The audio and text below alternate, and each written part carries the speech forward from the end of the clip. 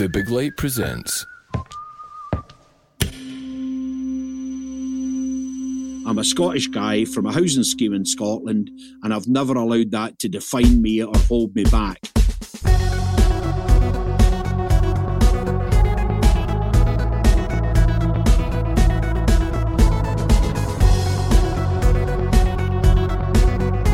Hello, I'm Sean MacDonald, you're listening to Blethered, and my guest is author and broadcaster Stuart Cosgrove. Stuart talks about growing up in Perth before setting off for university, which saw him study in both England and America, including a stint at Harvard University, before embarking on an illustrious and fascinating career in the media, spanning 4 decades and still going strong. On top of that, you'll hear about his links to music megastar Beyonce, his involvement in the Great Train Robbery, and the influence that he's had in UK and Scottish media across multiple formats. I'm delighted to have joined the Big Light Network and to be a part of something bigger that's focused on cultivating original and unique Scottish content. I'm in great company and I'm excited for what's ahead. If you want to hear the story so far on Blethered and why I've decided to join the Big Light, check out episode 0, and for more information visit thebiglight.com. Final word, if you want access to exclusive shows, additional content and some bonus perks, the link to the Blethered Patreon page is in the episode notes. Cheers.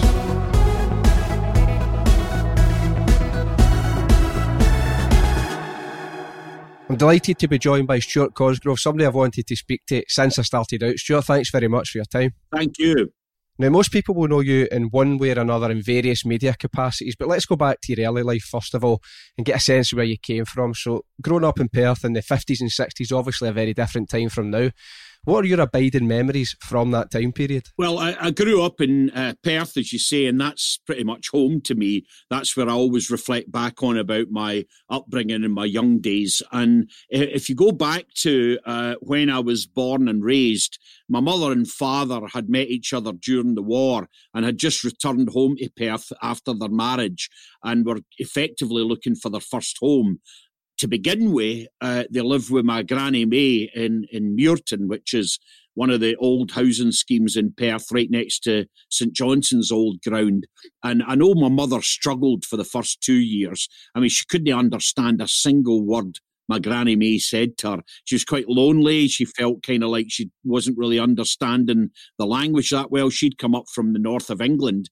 But sooner or later, they began to bond and enjoy life. And one of the things my mum told me, actually just before she passed away, she told me that she was lucky to have arrived in Perth at a time, this would be about 47, 48, when the Perth Panthers, the ice hockey team, were the British champions and actually won the World Cup for club ice hockey. And she would go home and away to see the Perth team playing ice hockey down to Nottingham, along to Paisley, to Ayr, to all the big kind of ice hockey hotspots of that time.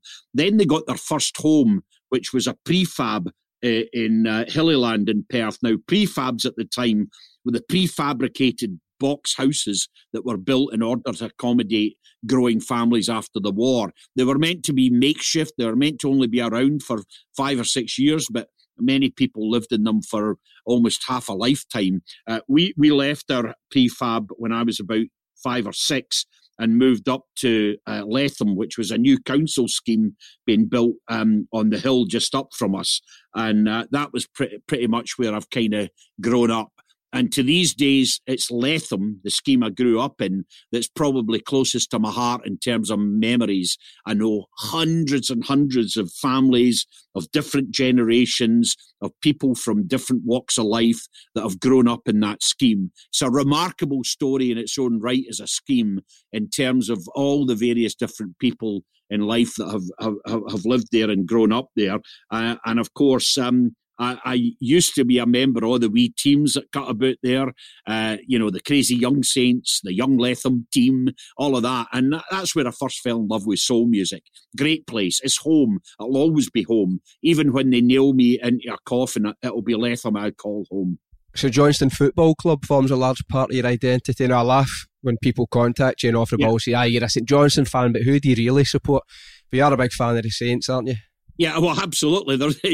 People say to you, who do you really support? You're like, well, actually, what would be so difficult for a guy from Perth to support the football club that you could see out his window when he was home at night? I support St Johnstone because I'm from Perth. They're the local team. I love them to death. They've been great club to support over the years, the highs and the lows. And over the last 20 years, highs beyond my wildest dreams when I was a kid growing up. Absolutely fantastic. And many, many fond memories of the club and the team and the players that have played for us. So yeah, they're a very big love in my life. It's a straightforward, straight fight between. It's like Muhammad Ali and Sonny Liston for me, St Johnstone and soul music. They're the two big ones that are always fighting for attention in my life. We will come on to soul music, but in terms of your education, so you're renowned for having an encyclopedic knowledge of almost everything, and your educational record definitely reflects that. So you studied at the University of Hull, but I'm really interested in the fact that you were at Harvard and the Wharton Business School to study for a PhD. Yes, I've got, I think, 6 different degrees, and some of them are honorary, some of them are earned, and I went and studied them. So yeah, I graduated from Hull University. I won a major Scottish studentship to do my PhD in America. I went to a place called Howard, which is a African-American university. I then went to George Mason University, which is in North Virginia State, and then I completed my PhD. That was at King's College in London, and when I completed my PhD, I was still at the time working at the NME, or had just started working at the NME, and then gradually over time worked with other newspapers and eventually moved to Channel 4. Channel 4 sent me to Harvard to become an exceptional management training program at the John F. Kennedy Centre of Governance. So I went there, and subsequently, as I moved up the kind of managerial ladder at Channel 4, I ended up going to the Wharton Business School at the University of Pennsylvania. So it's quite a kind of long list of various things. And my original university at Hull got in touch with me last week offering me an honorary degree in letters for the University of Hull, which I was meant to be going to pick up at the ceremony in July, but it's now been cancelled because of lockdown. But I think I'll be honoured in January of next year.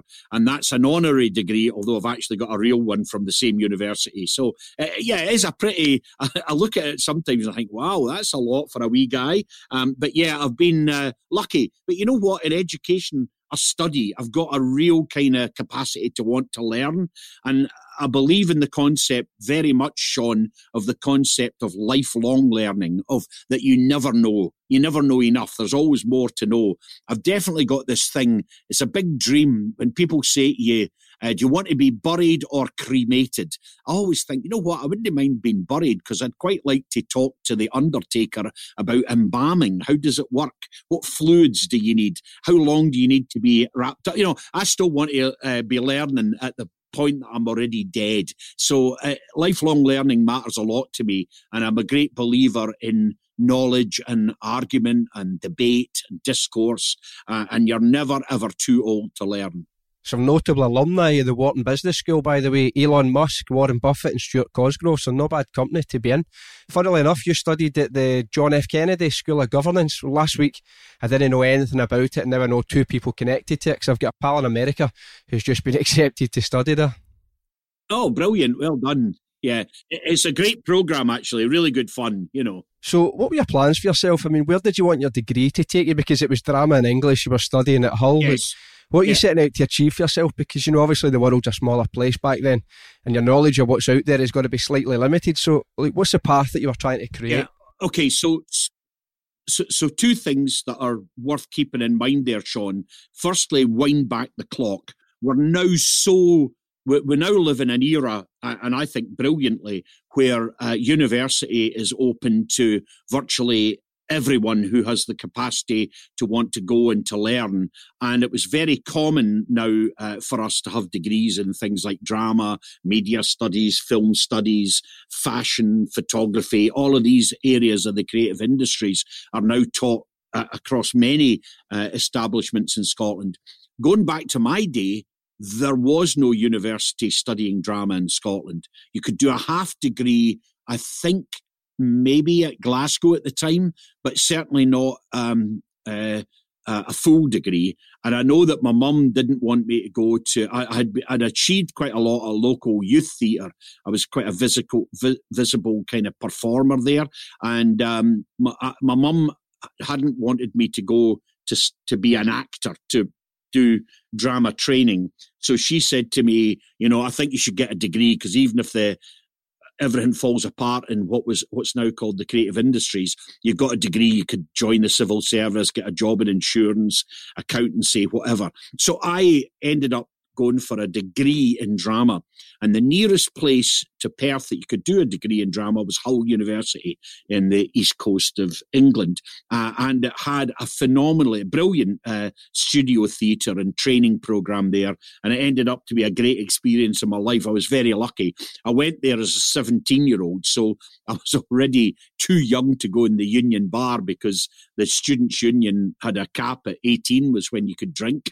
But I'd been drinking in Perth since I was 15, so I just bringed in there anyway. I wasn't bothering too much, So was your decision to go there tied in with the fact that you've got the Northern Soul music scene? Like, did that influence it? That was a facet of it, because I'd been in what you might call the origins of kind of the Motown soul and Northern soul scene from age about 15, 16 onwards. So taking a decision to go to Hull helped that, because it was in the north of England where the epicentres of the main clubs were at this time. But when I arrived there, the year I arrived there, I met a girlfriend of mine, Pat Wall, who was a girl from Rochdale, and she was a kind of skinhead mod, and she had been to the Twisted Wheel in Manchester and the Torch at Stoke-on-Trent.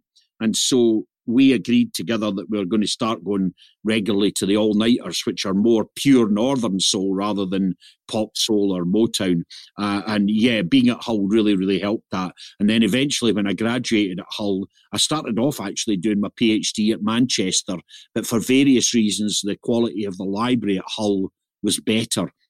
So I returned to Hull to do my PhD for a bit as well. So in life, there seems to be certain things that happen to you, and you think that's quite unbelievable, almost a wee bit like Forrest Gump, where all these things are happening, and he doesn't realise he's in the middle of some significant event. Yeah. So there's a couple I'd like to touch on. One is when you were at uni, and this will be relevant to Scottish football fans, you played against Charles Green at football. I did, yes. Yeah. Life is a bowl of cherries. Charles Green, for anybody who's not aware, I suppose you could call him many things, but he's very well known as being an ex-director or owner of Rangers Football Club. The one thing, there's lots you can say about Charles Green, but one thing you can't criticise for him, he was a decent footballer at a decent level as well. The circumstances of playing against him were bonkers, really, because we had at the university, this would be my second, possibly even my third year at university, we had a player who played at the university first team, and I was kind of in the first and second team at university, dropping in and out. I played a lot of football at college level, and also for my hall of residence, which was Needler. So I jumped between those different levels within university. And the guy who was the absolute standout player of the era, an unbelievably gifted player, was a guy from London, from an Irish family, and his name was Tony Galvin. Tony Galvin, and he was already, when he arrived at Hull, was already a great footballer. By the time he was in second year, a lot of senior teams were scouting him, but the team that offered him the best kind of deal to allow him to finish his degree was studying Russian studies, and the team that allowed him to finish his degree were called Goole Town. Goole Town, it's a small town, maybe about 15, 20, 30 mile from Hull, and they had managed to, they were effectively a development team for Tottenham Hotspur, where he eventually ended up and became a very successful first-team player for Spurs and played for the Republic of Ireland over numerous years. And Tony, as part of the deal, wanted our ramshackle team of students to get a gig out of it, basically. And Gould accepted that we would play 2 friendlies, one at home and one away against them. And the one away was at Gould's own Gouldtown small stadium. Some of their fans, hardcore fans, would turn up, pay some money, and we'd get the dough. That was the deal. I get into the ground and I'm playing there, and I was playing, for some reason or another, I was playing as a sweeper or a centre back. And it was only actually quite recently that I looked back at the team sheet, and there on the team sheet was C. Green. And I just remember this guy all the way through the game, talking in my ear, shouting, claiming everything, bullying me, elbowing me. I mean, he really, really took me apart. And I now realise, after reading his biography, that was the great Charles Green, one-time owner of Rangers FC, or whatever they were called at that time. Brilliant. Another one I'd quite like to touch on, and that I think people will find interesting, and I've heard you speaking about this before, so on off the ball. So you were a young boy coming back to Scotland from England on a train, and the train stopped in the track. You were stuck for a number of hours. I'll let you explain what that transpired to be. Yeah, my father had died in a car crash, and we were convalescing. We'd actually had a week's holiday in Ayr, courtesy of the trade union that he had been a member of. And then my mother, who was from the North England, wanted to go into her family. So she was a single mother, wanted to take the kids off to the seaside and see her family. We ended up going to the Cumbria coast to Whitehaven, where my mother had been born.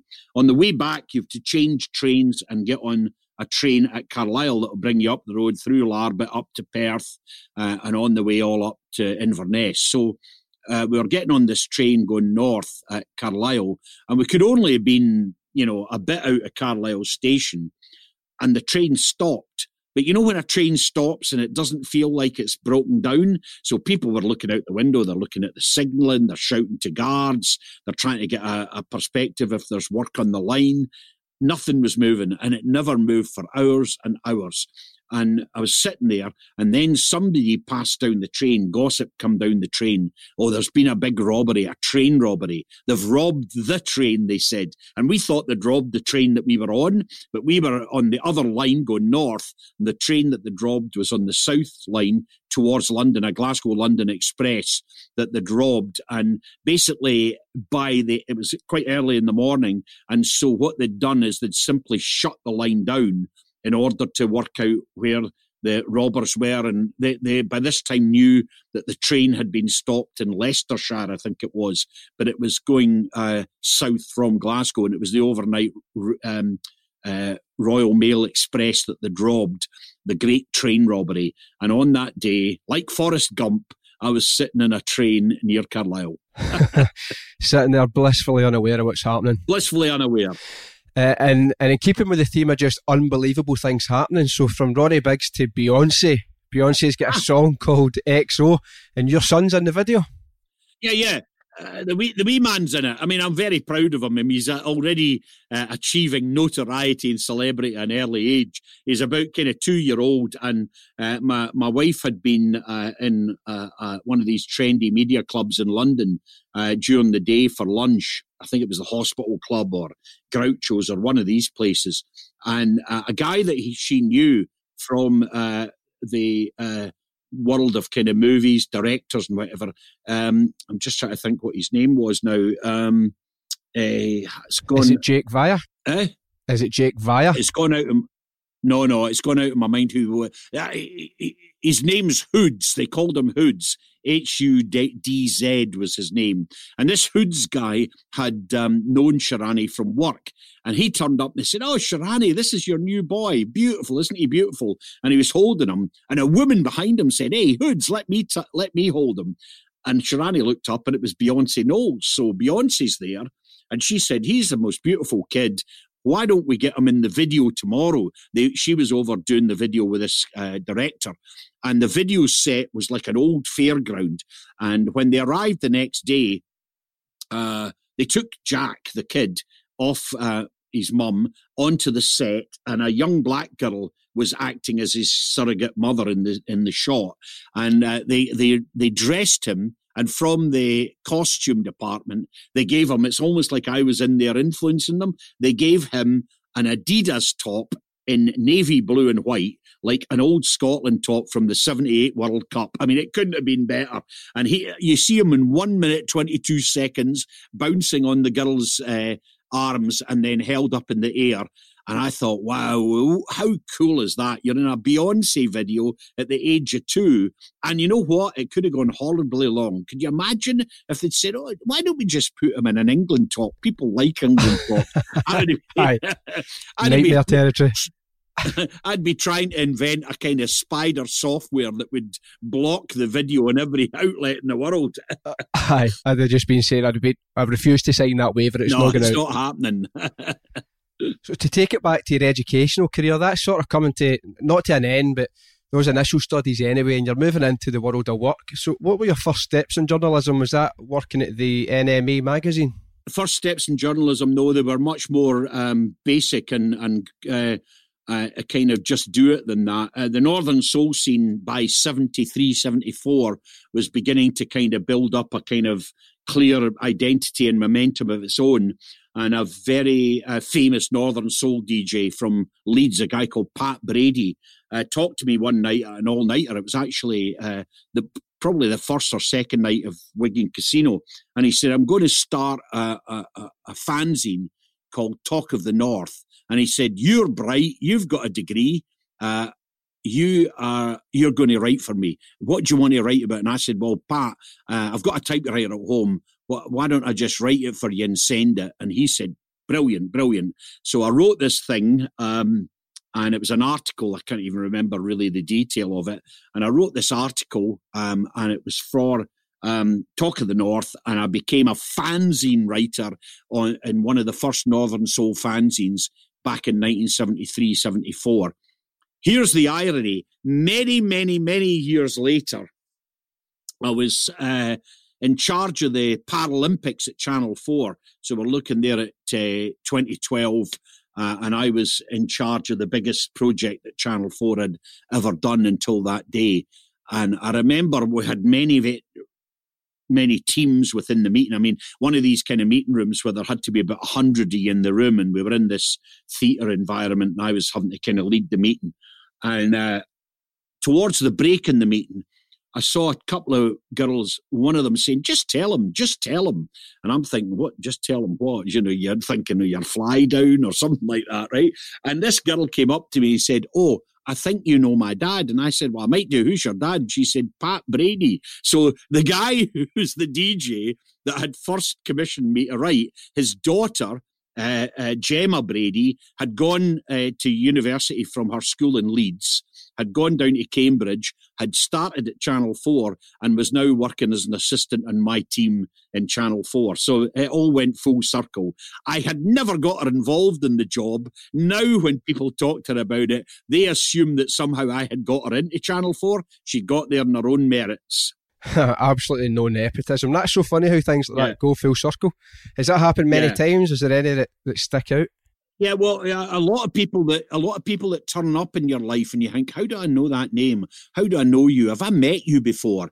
And you kind of find people that you least expect them to be doing what they're doing. And I quite like that in life. I don't like when people always follow in the footsteps of their father or follow in the footsteps of their family.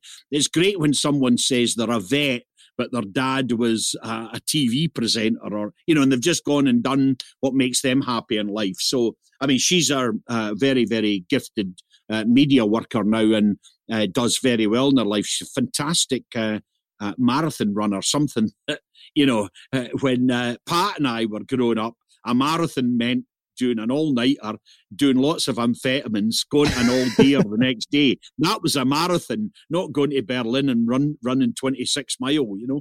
Changed days. You went on to work at the NME. You must have met a lot of people. Actually, I feel as if there's a story that sticks out in my head. Was it James Brown that made you miss Scotland playing England? Yes, there was two James Browns at the time. There was James Brown, who was a colleague of mine at the NME. He was a writer from Leeds. And then, of course, the most famous James Brown of all time, James Brown, who was the great funketeer and probably one of the greatest kind of African-American performers of all time. And he's not someone I particularly like. I don't think he's a great or very nice man. But I did I was offered an interview with him, and this would have been in the early 80s. And what happened then was that I was meant to turn up at the Hilton Hotel in Hyde Park, or the Dorchester it was in Hyde Park, and I was waiting in the breakfast area, and he was meant to be coming down to have breakfast. His press officer had come, set up the breakfast meeting, and I'm sitting there waiting, and the interview was meant to start about 8:30. 8:30 doesn't show. 9:30, still no. She's coming back. Oh, I'm really sorry. He's on his way. 10 o'clock, no show. He fetches up at 12, midday. By this time, they've cleared all the breakfast stuff away. I'm through in this lounge area in the hotel, 12 o'clock, and burning a hole in my pocket was a Scotland-England ticket for Hampden and a flight ticket to get me from Heathrow to Glasgow to go and see Scotland playing England. In a game, incidentally, that we won 1-0, Richard Gough scored the winner. So I think we won the Rouse Cup, I think it was called at the time. And I always blame James Brown for denying me my historical rights to watch Scotland pumping England. I would have been absolutely fuming at that. I suppose back then, would journalists have held more power? Would you have had more access, more influence back then? I think that James Brown at this time he'd already reached kind of legend status. He wasn't kind of someone that would have been known by every single person the way that, say, John Lennon might, or somebody of that ilk, but he was certainly world famous. And I think he'd also done so many interviews, he was just kind of like, whatever, I'll just do what I want. And if the guy blows the interview and walks off, who cares? I think it was very much that, Is there anybody for that time period that sticks out as, being really exciting for you to meet, or like a notable experience? Absolutely, hundreds. Janet Jackson. I met Janet Jackson in LA, and what a wonderful woman she was. Really smart, clever, charismatic. She'd an album coming out, big album at the time, kind of boogie dance music album, and she was driving. I think she could only have been about 18 or 19 at the time. And she said, "Oh, what do you know about the area?" I said, "Well, I'm staying at," and I told her the hotel I was staying at. And she said to me, "Oh, I'll drive you back there." She said, "It's not too far." And when we were driving, she said to me, "Hey, would you like to see Michael's place?" And I'm like, "You're right, I better believe it." So she took me up past Wow. Neverland, but you couldn't get in, and he wasn't around apparently. So I never got a chance to meet him in the infamous Neverland. But to be driven about with his sister wasn't too bad. So I had a great time meeting her. But one of the things that I do, you maybe not remember her, but there was a young African-American club singer called Evelyn Champagne King. Evelyn King. Now, Evelyn King had a record out at the time just simply called Shame. And this record was just unbelievably good. Probably one of the top selling kind of R&B records of the time. And she was at the height of her game. She was extremely beautiful young woman. And I was taken to interview her in this luxury suite of a hotel, again over in Los Angeles. It was on the top floor. And what they'd done is they'd hired the two suites right next to each other, one for Evelyn and one for the journalists to congregate in. And it was my turn to go through the joining doors to go in and interview her. And I thought, I'll just go and have a pee and wash my hands. So I goes in for a pee. I'm washing my hands, and the jet of water just splashed right into the basin, all over the front of these sort of trousers I was wearing, and it just looked like I'd pissed myself. And I had to go through the door. There was nothing I could do. And I just went in and I said, "Evelyn, before we start, can I just explain that the water flow in there splashed all over me, and it just looks like I've wet myself. I'm really, really sorry." And she just burst out laughing and had a laugh. And it kind of broke the ice a little bit, because after that we could joke about embarrassing things you've done and most embarrassing moment of your life. So I got a really good interview out of her as well. And also out of Chaka Khan. Chaka Khan said to me, this is in London, I was in a hotel with Chaka Khan, and she said to me, she says, "I'm feeling, leave it with me." She says, "I'll be right back." And she went into the toilet in the hotel, came back, and she said, hey, I don't suppose you have anything. My periods have just come on. And I'm like, no, but I can go and maybe help get something downstairs. And they said, oh, don't worry, I'll ring one of the girls. She rang her mate. Her mate came in, handed her tampons, and she came back and she said, oh, I feel brilliant now. Maybe we should talk about menstruation. And that was her opening line in the interview. Yeah, really good. Chaka Khan, what a queen she is. Is that just like a detachment for reality to expect that a guy would just happen to have spare tampons on them? It's quite unusual. I think it probably was. Although, who knows in those right-on days, because she had been actually a young member of the Black Panthers when she was 16 in Chicago, and I think she'd moved in very, very cool and hip and probably right-on circles. So who knows what her expectations were. You were also at one point a producer and owner, or joint owner of the Big Star, you and Don Coots, a production company in Glasgow. Yeah. Was that like the prelude to you going to Channel 4? Yes. I'd been at the NME and the Face, and if I'm honest, Sean, one of the things that I'd always been kind of ticking away in my mind was that I was hoping to move back up the road to go to Scotland. And Don, who I knew quite well from various different kind of things that we'd done as partners, and he'd interviewed me a lot when I was at the NME for projects he was doing for Channel 4. He came into me one day at Channel 4 and he said to me, you know what, I've got an idea. I want to set up an independent production company. Now, I'm like, what was one of them? And he says, well, just think of it as an indie label, like in music and soul music or dance music, but it's actually to make shows, TV shows. And he said, and I know the commissioners at Channel 4, they like me, they want me to be independent and leave the BBC, where he was at the time working. And I said, well, why not? And I had no idea really what an independent production company was. And I joined them and eventually moved back to Glasgow. I was not from Glasgow, as you know, but I got a flat in Denniston in Glasgow, and I've lived there in some form or another ever since. So basically, I left and I'd left the NME and we started pitching these ideas to Channel 4, and we got a good few of them away. And within 2 years, we'd built Big Star into being the biggest independent production company in Scotland, with regularly with a turnover of £2 or £3 million, which at the time was colossal for Scotland. And I became active within the Producers Association, which is called PACT. It still exists now. And at one of the annual PAC meetings, the head of programmes at Channel 4 said, Stuart, have you ever thought of coming into Channel 4 and working with us as a commissioner?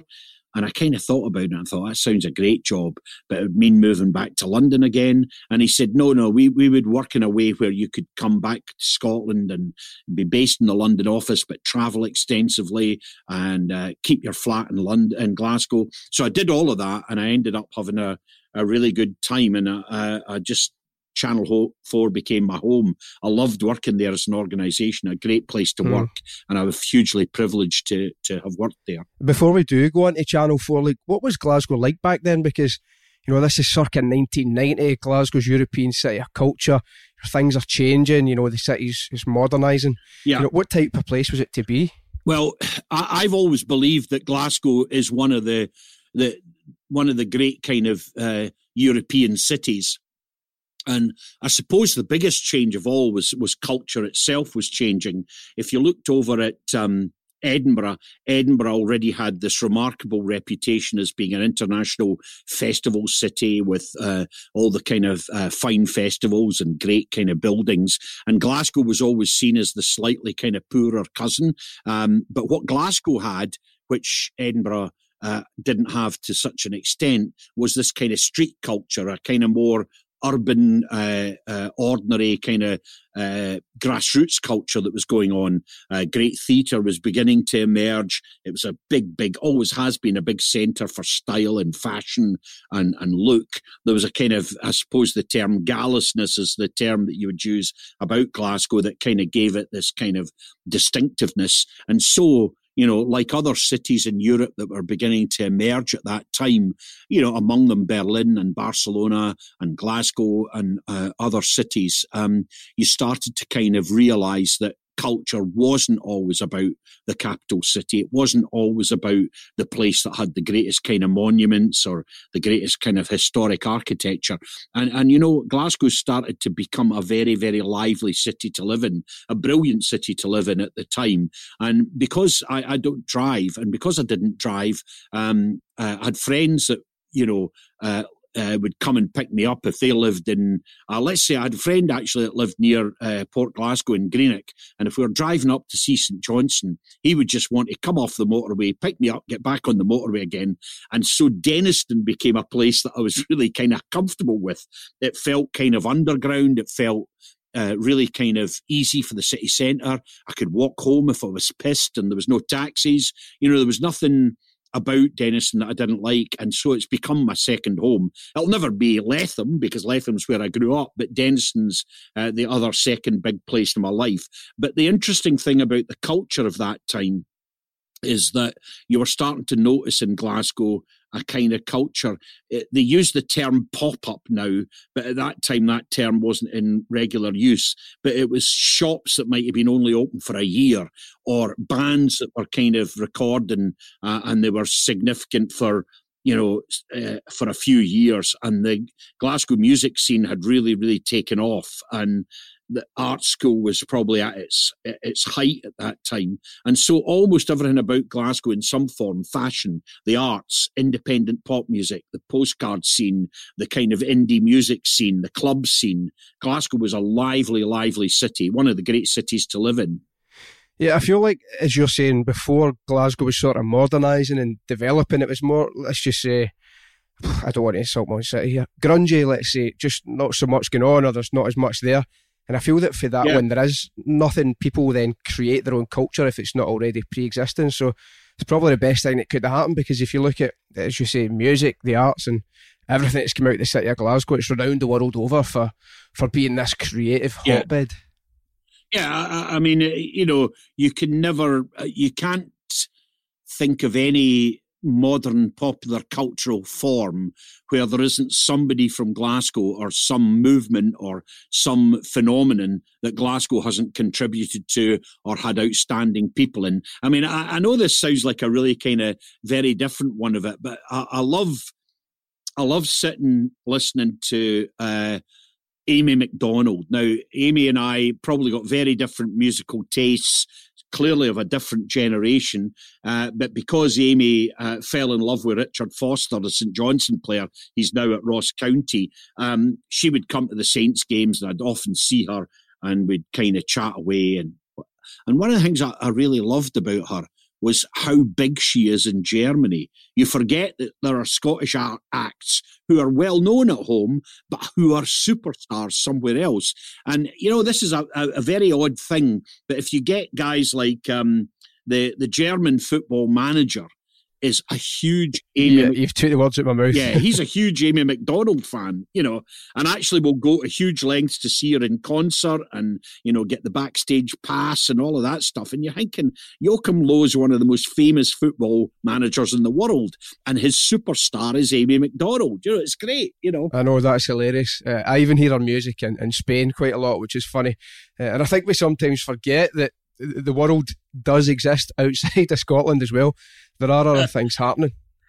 And she tells a story. It's a story I love because it just kind of almost sums up Scotland for me. She was over, I think actually in France or Belgium, and Germany were playing a game. And so she'd said, Joachim Low had said to her, would you like to come and see the game? Let's imagine it's Germany versus Poland in, I don't know, in where it be in Munich or somewhere. And he said, I'll send a limousine for you. So it coincides with Amy's pals are over at the concert that she's doing in France. And she says to the girls, hey, fancy a limo and we'll go and see Germany. We've got VIP tickets and he's sending us a limo there and back to get us to the game. They're all right, we'll take some of that and whatever. And then so they go to the game. They're in the VIP lounge. It's fucking wall-to-wall bevy everywhere they went, food and bevy. And she said the most humiliating thing about coming back on their way back after the game was stopping the limo in this lay-by and asking the chauffeur to stop so the girls from Glasgow could go and spew out the back. Dude is back proud. of the limo, and she says, you know, you're looking out the limo, and they're all there with the micro mini up around their arse doing a piss in the side of the street, and there's a sign you just thinking, they would have to get the limo, but none of them could stop themselves getting pissed because it was free, you know, and it just makes me laugh. That it's so funny. But Yoakum Low knows they had a great night. Aye, you could take the girls out of Scotland. So Channel 4, I'm keen to find out more about your role there. So you were a commissioner. Were you basically involved in commissioning shows, like reviewing pitches, deciding what goes on air, you know, that kind of thing? Yes, that was the daily job. Yeah, you had to kind of assess shows, look at them, talk to the producers, develop them, send them back to reshape them. Usually you would go to, firstly, a taster, just to give you a flavour of the show, then a pilot, and then eventually the show would go on live, and then it would go on an extended run if it was successful. So, you know, gone through all of that, all through my career. So commissioned or acquired or been part of the editorial development of numerous shows, you know. Is there anybody that sticks out in your mind that was told, no, it's not happening, and if it went on to do well elsewhere? Yeah. I mean, look, the thing about it is you're knocking back shows sometimes in a meeting. You get 12 shows pitched at you and you knock back 10 of them. Now, who knows whether in those 10 you're saying, like, I've just killed the Beatles or whatever, because you focus on the 2 you're doing, not the 10 you're not doing, you know. So, yeah, almost certainly that would be the case. I remember saying to one of my team when the comedy department, I just said, I'm not sure Graham Norton's ever really going to make it. And I passed on Graham Norton several times. I mean, he's a nice enough guy, but I kind of felt that maybe the kind of camp appeal that he had would have been too kind of predictable for Channel 4. You know, it's kind of what you imagine Channel 4 doing. So, yeah, passed on Graham Norton 2 or 3 occasions. But, yeah, there's been endless numbers of things that I've kind of not commissioned or not quite got at the time. Lots of things that for financial reasons I've had to end. I mean, to this day, I still get trolled on Twitter by one of my former colleagues who I had to, in his budget round, saying, we can't afford to do Glastonbury anymore. Let's kill Glastonbury. At the time, the BBC we'd got it from the BBC, and the BBC were bidding to get it back, and they were bidding high and high and high, and we weren't willing to go high enough. And to be honest, you can't always be certain that pop music will rate on television. So we got rid of Glastonbury. But to this day, the guy, every single year that Glastonbury's starting, or there's a run on the tickets. Fortunately, this year, because it's been cancelled, they'll get a year off. But he usually comes saying, I know some clown that didn't think it works. And, you know, he's going back to a period of time, you know, when we didn't have 8 channels and we couldn't just put out every act from, you know, beginning to end. So he's kind of comparing apples with oranges. But yeah, I decommissioned Glastonbury. You know, I've made numerous errors of judgment, which were right at the time for the circumstances. Because, you know, when you're asked the question, what have you killed or what have you commissioned, everything's taken out of context the way we're talking now. But everything decision you take at the time is in a context. You know, you might turn around and say, a production's coming in and they're bidding for 20 shows that they've done showreels for, and they've spent a lot of money, and they want you to look at them, and you look at them, but they're all 10 o'clock or 11 o'clock shows in terms of their tone, in terms of their post-watershed kind of feel, and you're maybe looking for shows for 8 o'clock.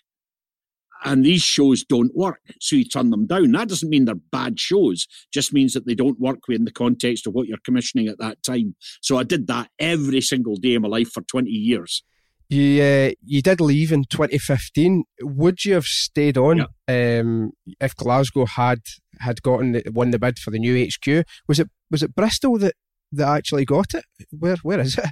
Well, Glasgow as well. Yeah, I was the chairman of Glasgow's bid. So it was Glasgow, Bristol and Leeds, the 3. that got it. All right, so Glasgow did get an office then, right? Okay. Yeah. Right, okay, I've got that wrong. Yeah, their offices, the new offices are in Montrose Street at the back of George Square, right next to a very, very trendy kind of, right. kind of like a sort of trendy kind of casual designer store on Montrose Street. It's called the Garment Factory, so they're based in there in Glasgow. Right, okay. I've got totally mixed up there. I thought it was the 3 or 4 cities that were bidding to become the HQ for Channel 4 for the UK, and that Glasgow lost out. Right, so there is an office. What is it that they'll actually be doing from there? Basically, it's a commissioning centre for popular factual and factual entertainment, and with a presence of other genres, but that's a kind of centre of excellence. Yeah.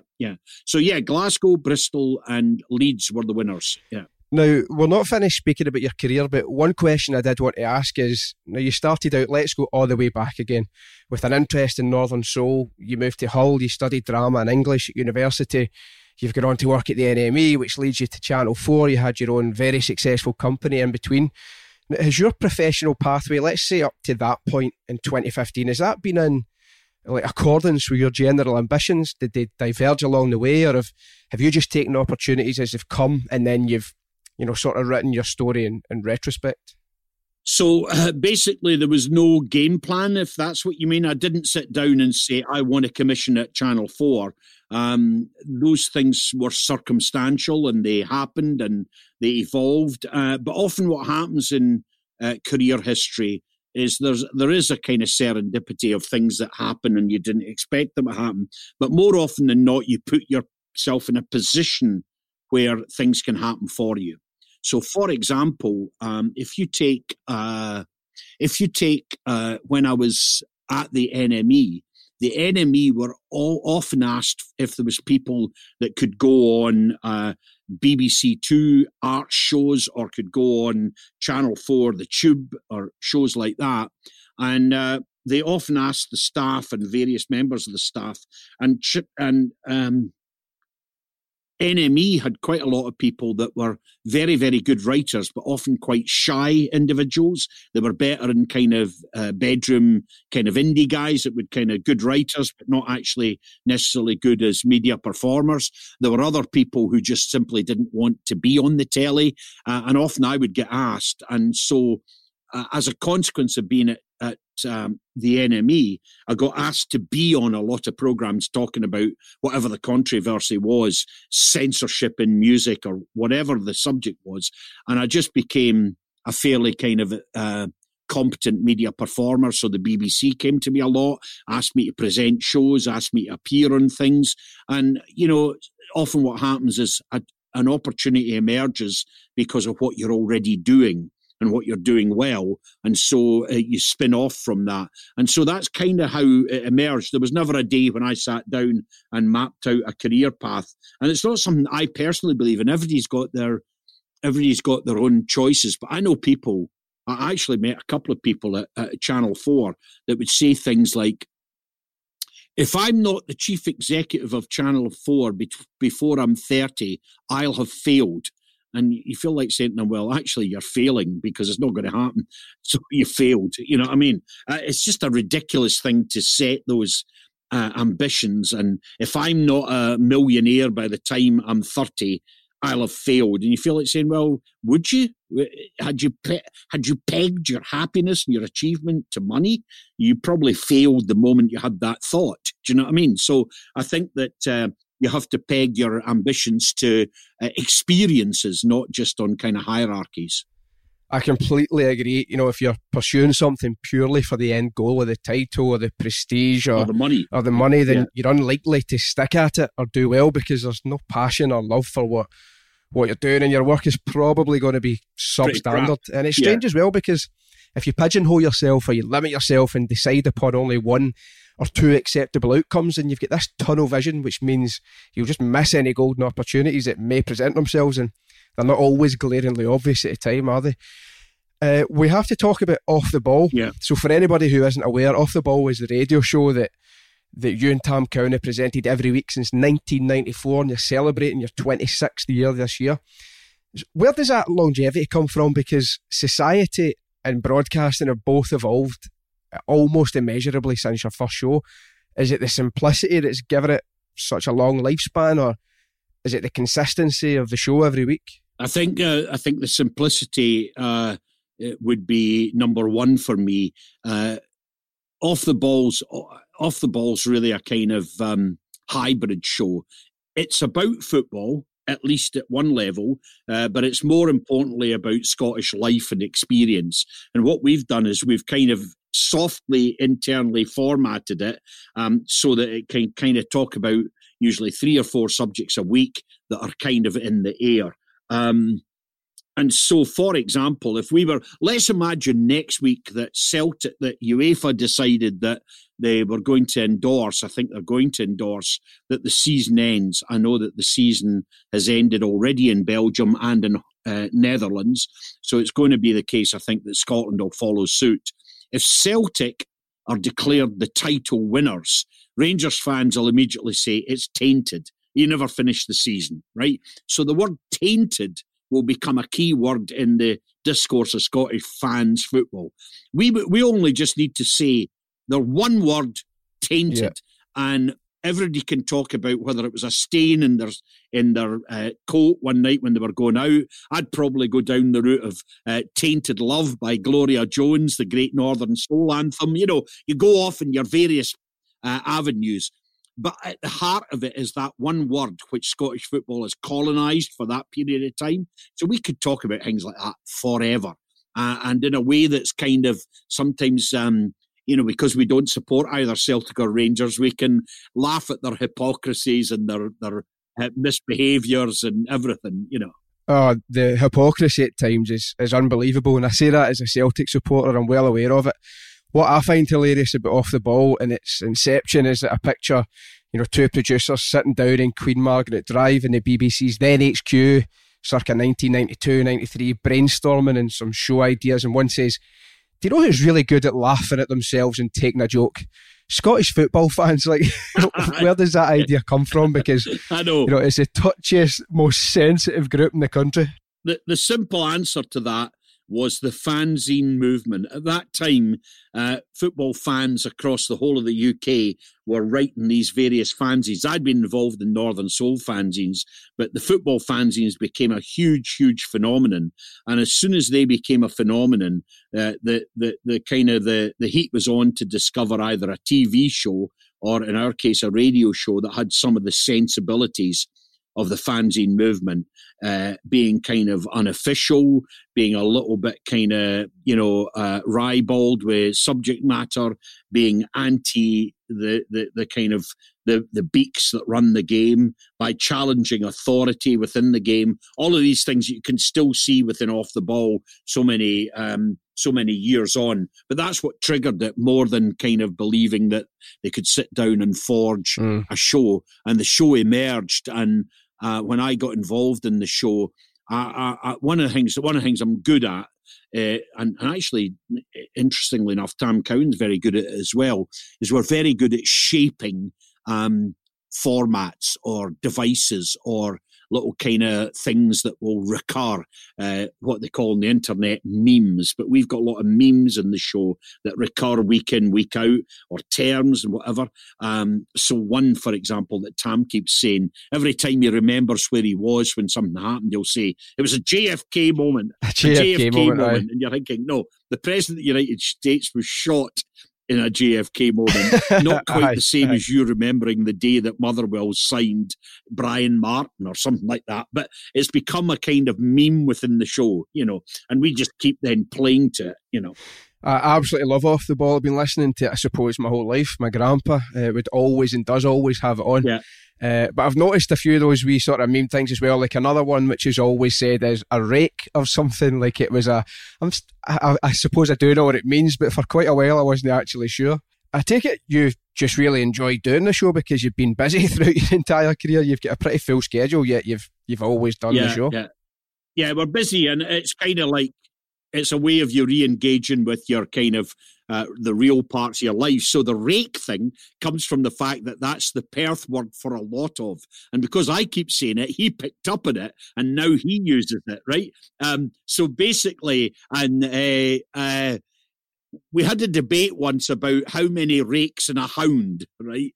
Because another Perth word for a lot of is a hound. Oh, we turned up and there was a hound of bevy in the corner, and you're thinking, what was a rake secretes a bevy or a hound of them? And we got discussing whether a rake was worth more than a hound and how many hounds were in a rake. And it's that sort of mad, surreal shit that you can get away with and off the ball. It's good fun. It's daft patter, but it's great. I hope it continues for a long time. Me too. Before we talk about the big light, so you're writing for The National, Scotland's pro-independence newspaper. Yes. And for the big issue. So that gives me the impression that you use your profile and influence conscientiously, because I imagine you'll be approached to do lots of things like that. What do you hope to achieve from both of those things? Well, I was approached by Richard Walker and Callum Baird, the editor at The National, when they were launching a new Sunday edition with 7 days, their Sunday pullout. And they said, would I be interested in doing something for them in the media? Now, they knew that I was a Yes supporter in the independence campaign of the past, and they knew that I was quite committed to the cause of Scottish self-governance. And so they were also wanting to kind of bring people to the paper that would, if you like, lift its profile, lift its kind of associations. And I was more than happy to do it. And I've been writing since day one of that new Sunday edition. And I'm kind of proud of what I've done. Not every column is brilliant, but some of them are and some are not. But I'm very proud of the quality of them. And look, there's no point in me turning around and pretending that I want to write for a newspaper.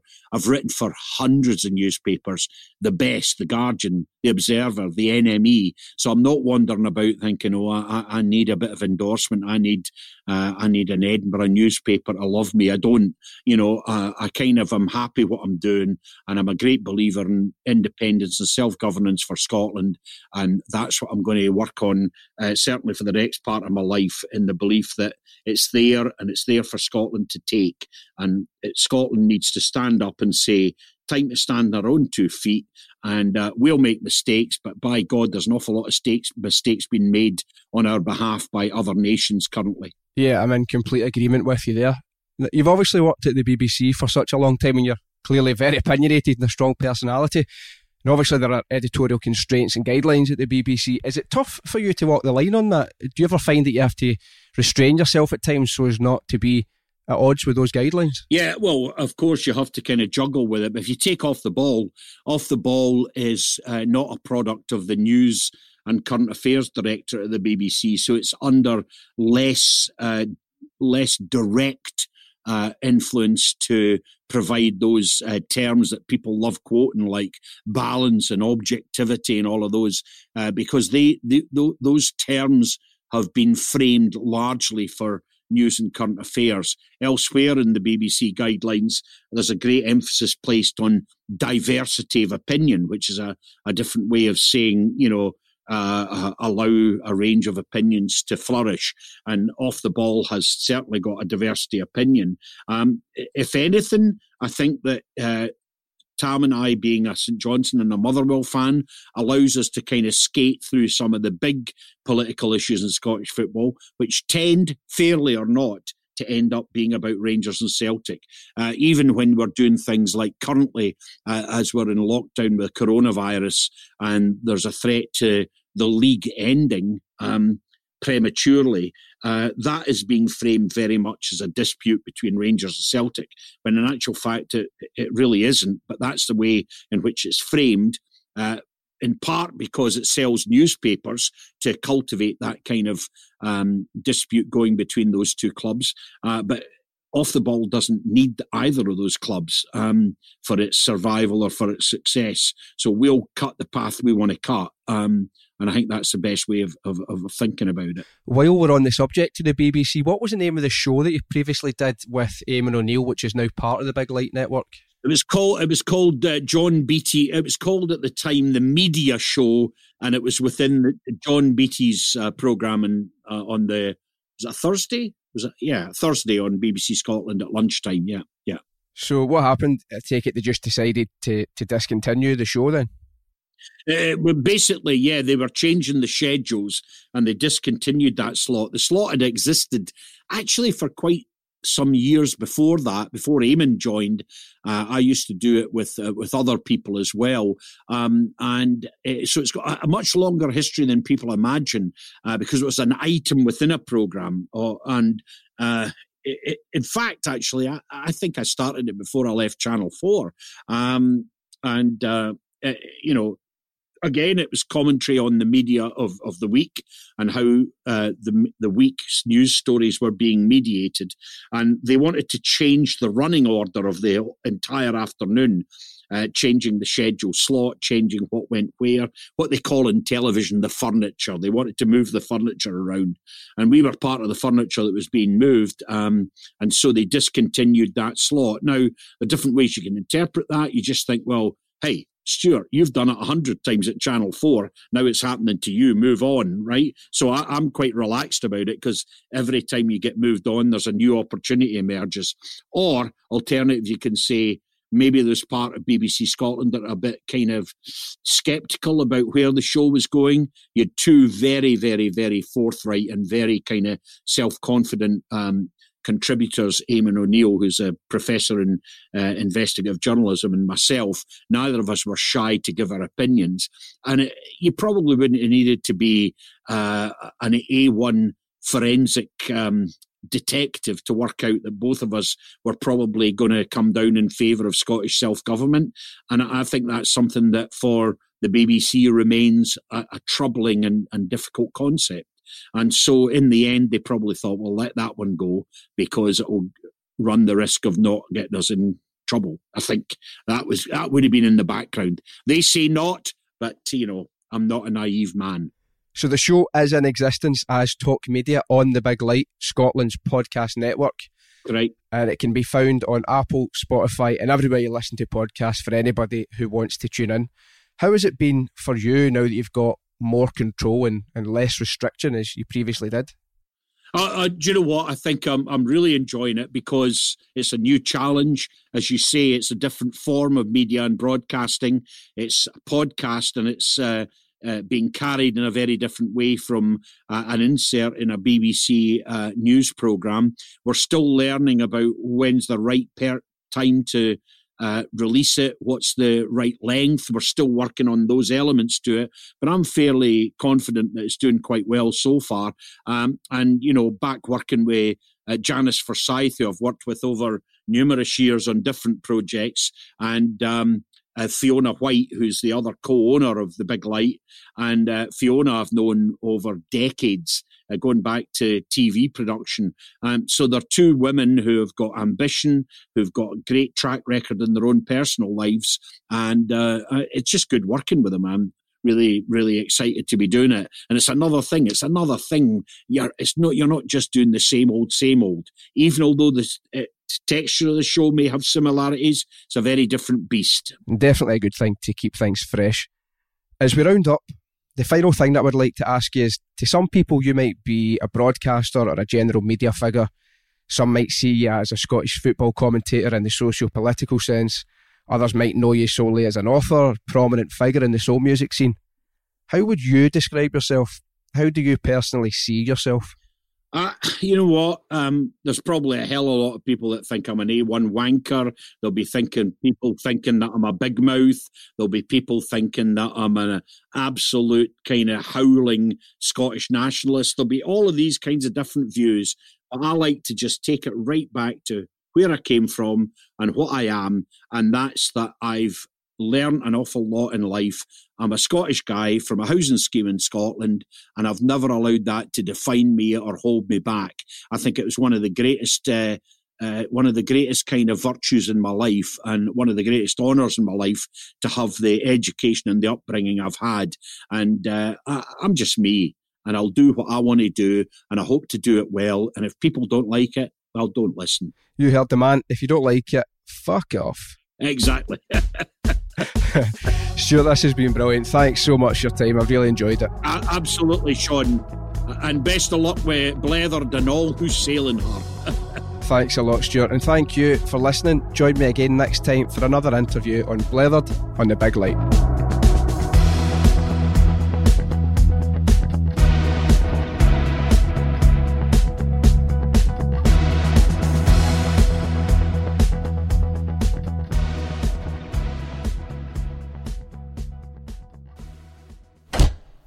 From the Big Light Studio,